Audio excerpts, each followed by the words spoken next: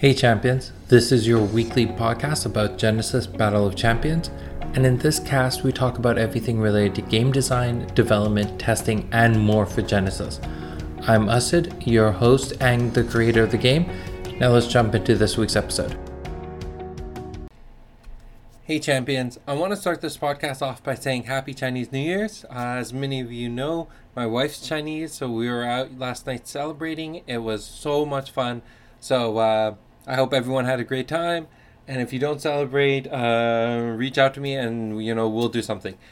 Anyways, so this podcast, I want to talk about extending the arena. It's a conversation that happens quite a bit, and I don't know if any of you have sat down and really thought about it or talked to me about it, but at the end of the day, I highly don't recommend extending the arena. So let's get into the details. Give me your opinions afterwards. If you think I'm wrong, let me know. If you've tried extending the arena and it's worked out wonderfully for you, let me know. I want to hear these stories as much as possible, because coming this year, I'm planning to put out a lot more details around other styles of gameplay besides the one-on-one, and I want to use your resources, your knowledge, to inform what I'm going to do, because at the end of the day, it's not just me who's playing the game. You all are playing the game, and you should have a say on what works and what doesn't. Anyways, let's jump into this. So a few weeks ago, I was playing a 5-way free-for-all with some friends. To go back a little bit, we were actually there for a booster draft, but we knew we didn't have enough time to do the rounds to figure out who would be in first place. Plus, with only 5 people, it's kind of annoying because then someone's always sitting out, and then it's just not the greatest experience. So trying to do a different approach, this is an idea I always had in the back of my mind, and this was a great opportunity to try it, was instead of doing a whole bunch of rounds to figure out who the winner of the tournament is, we just did one massive free-for-all game, and the winner of that determined the winner of the tournament. And this is a cool idea. I really like it, and I will try to post up more information about this in the future.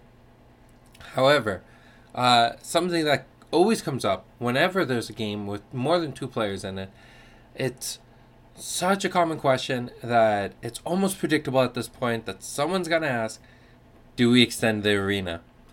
And this time I decided to extend the arena, and then all my fears about extending the arena came true.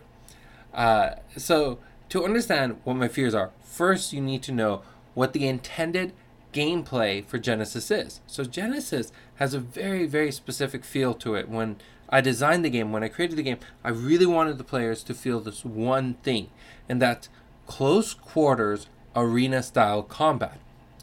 And with that, every single move, every single beacon, every single spell that your opponent does should terrify you in one way or another. Unless you have the upper hand, then everything you do should terrify your opponent. It should be a game where you are in a state of being in deep fear that you could lose at any moment. And it shouldn't be easy to run or hide from your opponent.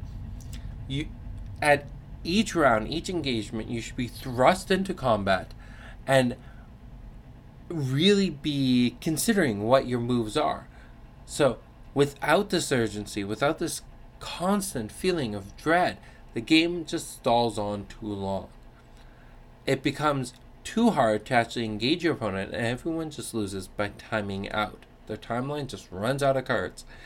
And another big proponent of why this happens is because of the way the resource system is. If you only have 100 aura, you're not going to play something unless you know it's going to stick. It's the same with money, unless you're reckless with your money. But if you're someone who only has $100 for food every single month, you're not going to go around and spend $20 on a steak for one meal, because then what are you going to do for the rest of the time? And you got to be very conservative with how you spend your money or how you spend your aura, right? So I've had a lot of theories of why people want to extend the arena. And before I jump into them, let me know if you agree with this theory or not. I really want to know what's going on in your mind. So, my theory is, at the end of the day, I think it comes down to the pace of the game. So, Genesis is designed to be very complex, with a lot of details to think about, but at the same time have a relatively high tempo. So the game itself is moving at a really fast pace. And this is the direct opposite of a lot of games out there. So if you think of other games, like, just to name a few, like if you think of like chess, Magic, Warhammer, Catan, the first few rounds, the first few turns are very simple. They're usually, I do one action and then it's your turn. I do one action, then it's your turn. So I move my pawn, it's your turn. I play a land, it's your turn. I move my units, it's your turn. It's very, very short turns, very, very predictable turns at the very beginning. And then in the late game, it starts becoming very unpredictable. There's a lot more that's happening. And in Genesis, it's kind of the reverse, except for the very first round where people usually just advance or they stay where they are and beckon a few summons. But the first round is usually pretty quiet, unless you're playing Rain, and then Living Shadows comes out and anyone's a target at that point. But I think it comes down to most players, most champions, are afraid of this close quarters because outside of the first round, you're engaged in combat right away. You can be targeted, you can be attacked right away. And if you're playing a 4-player free-for-all, then you don't even get that first round where things are slow. You're engaged in combat right away because anyone can attack you. Well, not anyone, but you can be attacked round 1 if someone really wanted to. Depending on how you set up the board, and I'll show my suggested layout of 4-player free-for-all at some point, but at that point, you could be attacked right away by Fong, by Malik, and there's not a whole lot you can do about it. And everyone is just so afraid of being that target at the very beginning of the game. And that's my big reason why I think people want to extend the arena. They're afraid of being attacked at any time. But there's the other side of the coin there. If you extend the arena so that you can't be attacked at any time, then you also make it really hard for you to go and attack someone at any given time. And the other thing to realize is that it's not normally the case that you're going to get attacked in round 1, even if you could be, because there's a whole other element that gets added into multiplayer games that doesn't exist in 1v1, and that's the politics of it. If someone came and attacked you right away, not only are they making you their enemy, but they're now declaring to everyone else, I'm ready for combat. I'm ready to be engaged. And people are afraid to be engaged. So the first round is still going to be very, very slow. So adding in that politics is going to give you what you had in the 1v1, which was the very slow first round. But then you can start engaging in the second round because at this point you have your resources, you have your army, you have what you need to start attacking. So I don't recommend extending the arena at any time. It just slows the game down way too much. Between the politics, the space, and the limited resources, champions will always be afraid to make moves that don't stick.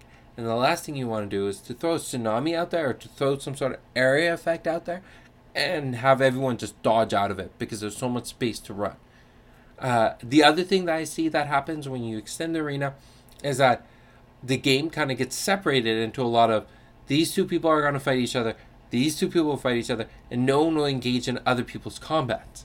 But it would be a whole other situation if you wanted to go play Tsunami and you had no choice but to hit multiple things because everyone's so clustered together. So, sorry, just need some water. So, at the end of the day, I'll say, don't extend the arena, but if you really, really want to, there's an idea I've been tinkering around with, and I think it might work. So try this out. Let me know what you think of it. I know I'm throwing this out a lot. I really, really want to hear your opinion. So I'm sorry for pestering you about that a lot. But there's a way to extend the arena that has been relatively successful, and I'm still working out the kinks, but I'm calling it maps. And this is something more akin to how miniature games are set up at the very beginning of the game. So the first thing you do when you extend the arena, you count how many additional spaces you created, and then that's how many slots of additional terrain you add to the game. So the amount of terrain you add is dependent on the number of squares. If you add only 5 more squares, you add 5 pieces of terrain into the game. And what the terrain is, I recommend using some of the spare alteration cards you may have. So look at cards like a Fortification, Infernal Pits, even Libraries of Sahas, and take a pile of them, shuffle them together, and then depending on the number of squares, that's how many you get off the top of that new terrain deck. And then you start deploying those terrains. And then the order you deploy the terrain, what I found to work really well is, just say you're playing a 4-player free-for-all and you've added 10 more slots. So you have 10 cards that you're going to be deploying. Well, you start dealing them out. So everyone gets 2, and then the first 2 people get 3. And then starting at the first person, he'll place a terrain anywhere on the arena, and then the next person, and they go around in circles placing their terrain until everyone has deployed all their pieces of terrain. And I also recommend just not to cluster them too much. You don't want a whole bunch of fortifications in one spot. You don't want to block off people's starting location, because that just creates a bad beginning experience. Be careful about doorways, because if there's only one way in and out, then if someone has another fortification in their deck that they decide to drop in the arena, it can definitely slow the game down. But that's also a lot of fun, because that's more intentional. That's part of the gameplay. So that's my idea if you really, really want to extend the arena. But I'm still hesitant to advise to do that until we've really worked out the kinks. But if you do, let me know. If you don't agree with anything I've said in this podcast, let me know. I just want to know what you're thinking, because this conversation around extending the arena has been something that's come up a lot in design and a lot when people playtest the game. And I have my reasons. I just don't think a lot of people see the same thing I see, or see the same problems I do. So I want to hear from you. I want to hear if you see the same problems I do, and if you think that extending the arena is okay, or if you've had bad experiences with it. Anyways, that's it for this cast. I haven't picked out topics for next week, but I'm starting to be a bit more proactive about this. I'm hoping future casts we could talk about things like the maps, like new ways of determining who the winner of a tournament is, or new style of tournament play. But I'll let you guys know, or let you all know soon enough. That's it for now. Bye. That's everything for this week's cast. I hope you enjoyed it.